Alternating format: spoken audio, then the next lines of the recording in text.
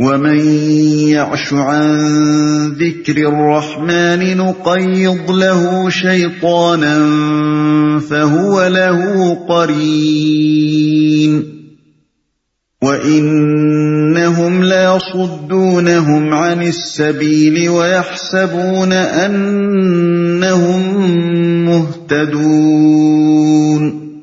جو شخص رحمان کے ذکر سے تغافل برتتا ہے ہم اس پر ایک شیطان مسلط کر دیتے ہیں اور وہ اس کا رفیق بن جاتا ہے. یہ شیاطین ایسے لوگوں کو راہ راست پر آنے سے روکتے ہیں اور وہ اپنی جگہ یہ سمجھتے ہیں کہ ہم ٹھیک جا رہے ہیں. رحمان کے ذکر سے وسیع المعنی لفظ ہے. رحمان کے ذکر سے مراد اس کی یاد بھی ہے، اس کی طرف سے آئی ہوئی نصیحت بھی، اور یہ قرآن بھی. حتى إذا جاءنا قال يا ليت بيني وبينك بعد المشرقين فبئس القرين.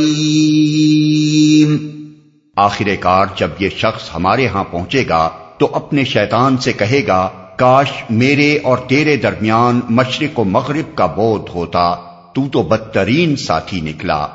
وَلَن يَنفَعَكُمُ الْيَوْمَ إِذ ظَّلَمْتُمْ أَنَّكُمْ فِي الْعَذَابِ مُشْتَرِكُونَ. اس وقت ان لوگوں سے کہا جائے گا کہ جب تم ظلم کر چکے تو آج یہ بات تمہارے لیے کچھ بھی نافع نہیں ہے کہ تم اور تمہارے شیاطین عذاب میں مشترک ہیں. یعنی اس امر میں تمہارے لیے تسلی کا کوئی پہلو نہیں ہے کہ تمہیں غلط راہ پر ڈالنے والے کو سزا مل رہی ہے، کیونکہ وہی سزا گمراہی قبول کرنے کی پاداش میں تم بھی پا رہے ہو. أَفَأَنْتَ تُسْمِعُ الصُّمَّ أَوْ تَهْدِي الْعُمْيَ وَمَنْ كَانَ فِي ضَلَالٍ مُبِينٍ. فَإِمَّا نَذْهَبَنَّ بِكَ فَإِنَّا مِنْهُمْ مُنْتَقِمُونَ أَوْ نُرِيَنَّكَ الَّذِي وَعَدْنَاهُمْ فَإِنَّا عَلَيْهِمْ مُقْتَدِرُونَ. اب کیا اے نبی تم بہروں کو سناؤ گے یا اندھوں اور صریح گمراہی میں پڑے ہوئے لوگوں کو راہ دکھاؤ گے؟ اب تو ہمیں ان کو سزا دینی ہے، خواہ تمہیں دنیا سے اٹھا لیں یا تم کو آنکھوں سے ان کا وہ انجام دکھا دیں جس کا ہم نے ان سے وعدہ کیا ہے. ہمیں ان پر پوری قدرت حاصل ہے. صریح گمراہی میں پڑے ہوئے لوگوں کو راہ دکھاؤ گے. مطلب یہ ہے کہ جو سننے کے لیے تیار ہوں اور جنہوں نے حقائق کی طرف سے آنکھیں بند نہ کر لی ہوں ان کی طرف توجہ کرو، اور اندھوں کو دکھانے اور بہروں کو سنانے کی کوشش میں اپنی جان نہ کھپاؤ، نہ اس غم میں اپنے آپ کو گھلاتے رہو کہ تمہارے یہ بھائی بند کیوں راہ راست پر نہیں آتے اور کیوں اپنے آپ کو خدا کے عذاب کا مستحق بنا رہے ہیں. پوری قدرت حاصل ہے. اس ارشاد کا مطلب اس ماحول کو نگاہ میں رکھنے سے ہی اچھی طرح سمجھ میں آ سکتا ہے جس میں یہ بات فرمائی گئی ہے. کفار مکہ یہ سمجھ رہے تھے کہ محمد صلی اللہ علیہ وسلم کی ذات ہی ان کے لیے مصیبت بنی ہوئی ہے، یہ کانٹا درمیان سے نکل جائے تو پھر سب اچھا ہو جائے گا. اسی گمان فاسد کی بنا پر وہ شب روز بیٹھ بیٹھ کر مشورے کرتے تھے کہ آپ کو کسی نہ کسی طرح ختم کر دیا جائے. اس پر اللہ تعالیٰ ان کی طرف سے رخ پھیر کر اپنے نبی کو مخاطب کرتے ہوئے فرماتا ہے کہ تمہارے رہنے یا نہ رہنے سے کوئی فرق نہیں پڑتا. تم زندہ رہو گے تو تمہاری آنکھوں کے سامنے ان کی شامت آئے گی، اٹھا لیے جاؤ گے تو تمہارے پیچھے ان کی خبر لی جائے گی. شامت اعمال اب ان کی دامنگیر ہو چکی ہے جس سے یہ بچ نہیں سکتے.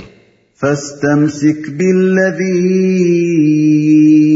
أُوحِيَ إِلَيْكَ إِنَّكَ عَلَى صِرَاطٍ مُسْتَقِيمٍ.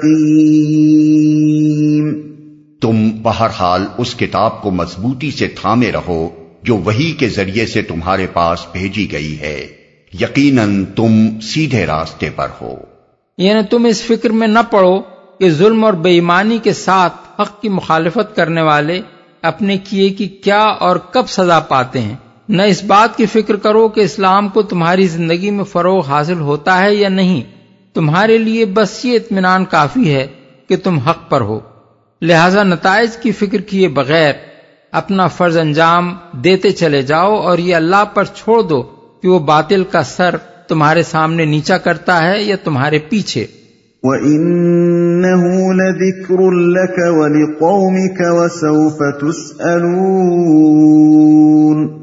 حقیقت یہ ہے کہ یہ کتاب تمہارے لیے اور تمہاری قوم کے لیے ایک بہت بڑا شرف ہے، اور عنقریب تم لوگوں کو اس کی جواب دہی کرنی ہوگی۔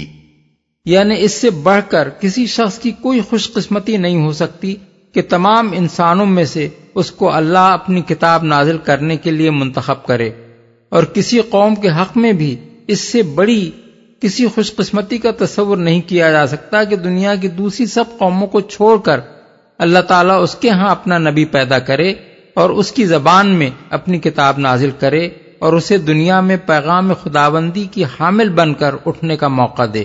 اس شرف عظیم کا احساس اگر قریش اور اہل عرب کو نہیں ہے اور وہ اس کی ناقدری کرنا چاہتے ہیں تو ایک وقت آئے گا جب انہیں اس کی جواب دہی کرنی ہوگی۔ وَاسْأَلْ مَنْ أَرْسَلْنَا مِن قَبْلِكَ مِن رُّسُلِنَا أَجْعَلْنَا مِن دُونِ الرَّحْمَنِ آلِهَةً يُعْبَدُونَ۔ تم سے پہلے ہم نے جتنے رسول بھیجے تھے ان سب سے پوچھ دیکھو، کیا ہم نے خدائے رحمان کے سوا کچھ دوسرے معبود بھی مقرر کیے تھے کہ ان کی بندگی کی جائے؟ رسولوں سے پوچھنے کا مطلب ان کی لائی ہوئی کتابوں سے معلوم کرنا ہے، جس طرح فَإِن تَنَازَعْتُمْ فِي شَيْءٍ فَرُدُّوهُ إِلَى اللَّهِ وَالرَّسُولِ کا مطلب یہ نہیں ہے کہ کسی معاملے میں اگر تمہارے درمیان نزاع ہو تو اسے اللہ اور رسول کے پاس لے جاؤ، بلکہ یہ ہے کہ اس میں اللہ کی کتاب اور اس کے رسول کی سنت کی طرف رجوع کرو۔ اسی طرح رسولوں سے پوچھنے کا مطلب بھی یہ نہیں ہے کہ جو رسول دنیا سے تشریف لے جا چکے ہیں ان سب کے پاس جا کر دریافت کرو، بلکہ اس کا صحیح مطلب یہ ہے کہ خدا کے رسول دنیا میں جو تعلیمات چھوڑ گئے ہیں ان سب میں تلاش کر کے دیکھ لو آخر کس نے یہ بات سکھائی تھی کہ اللہ جل شانہ کے سوا بھی کوئی عبادت کا مستحق ہے۔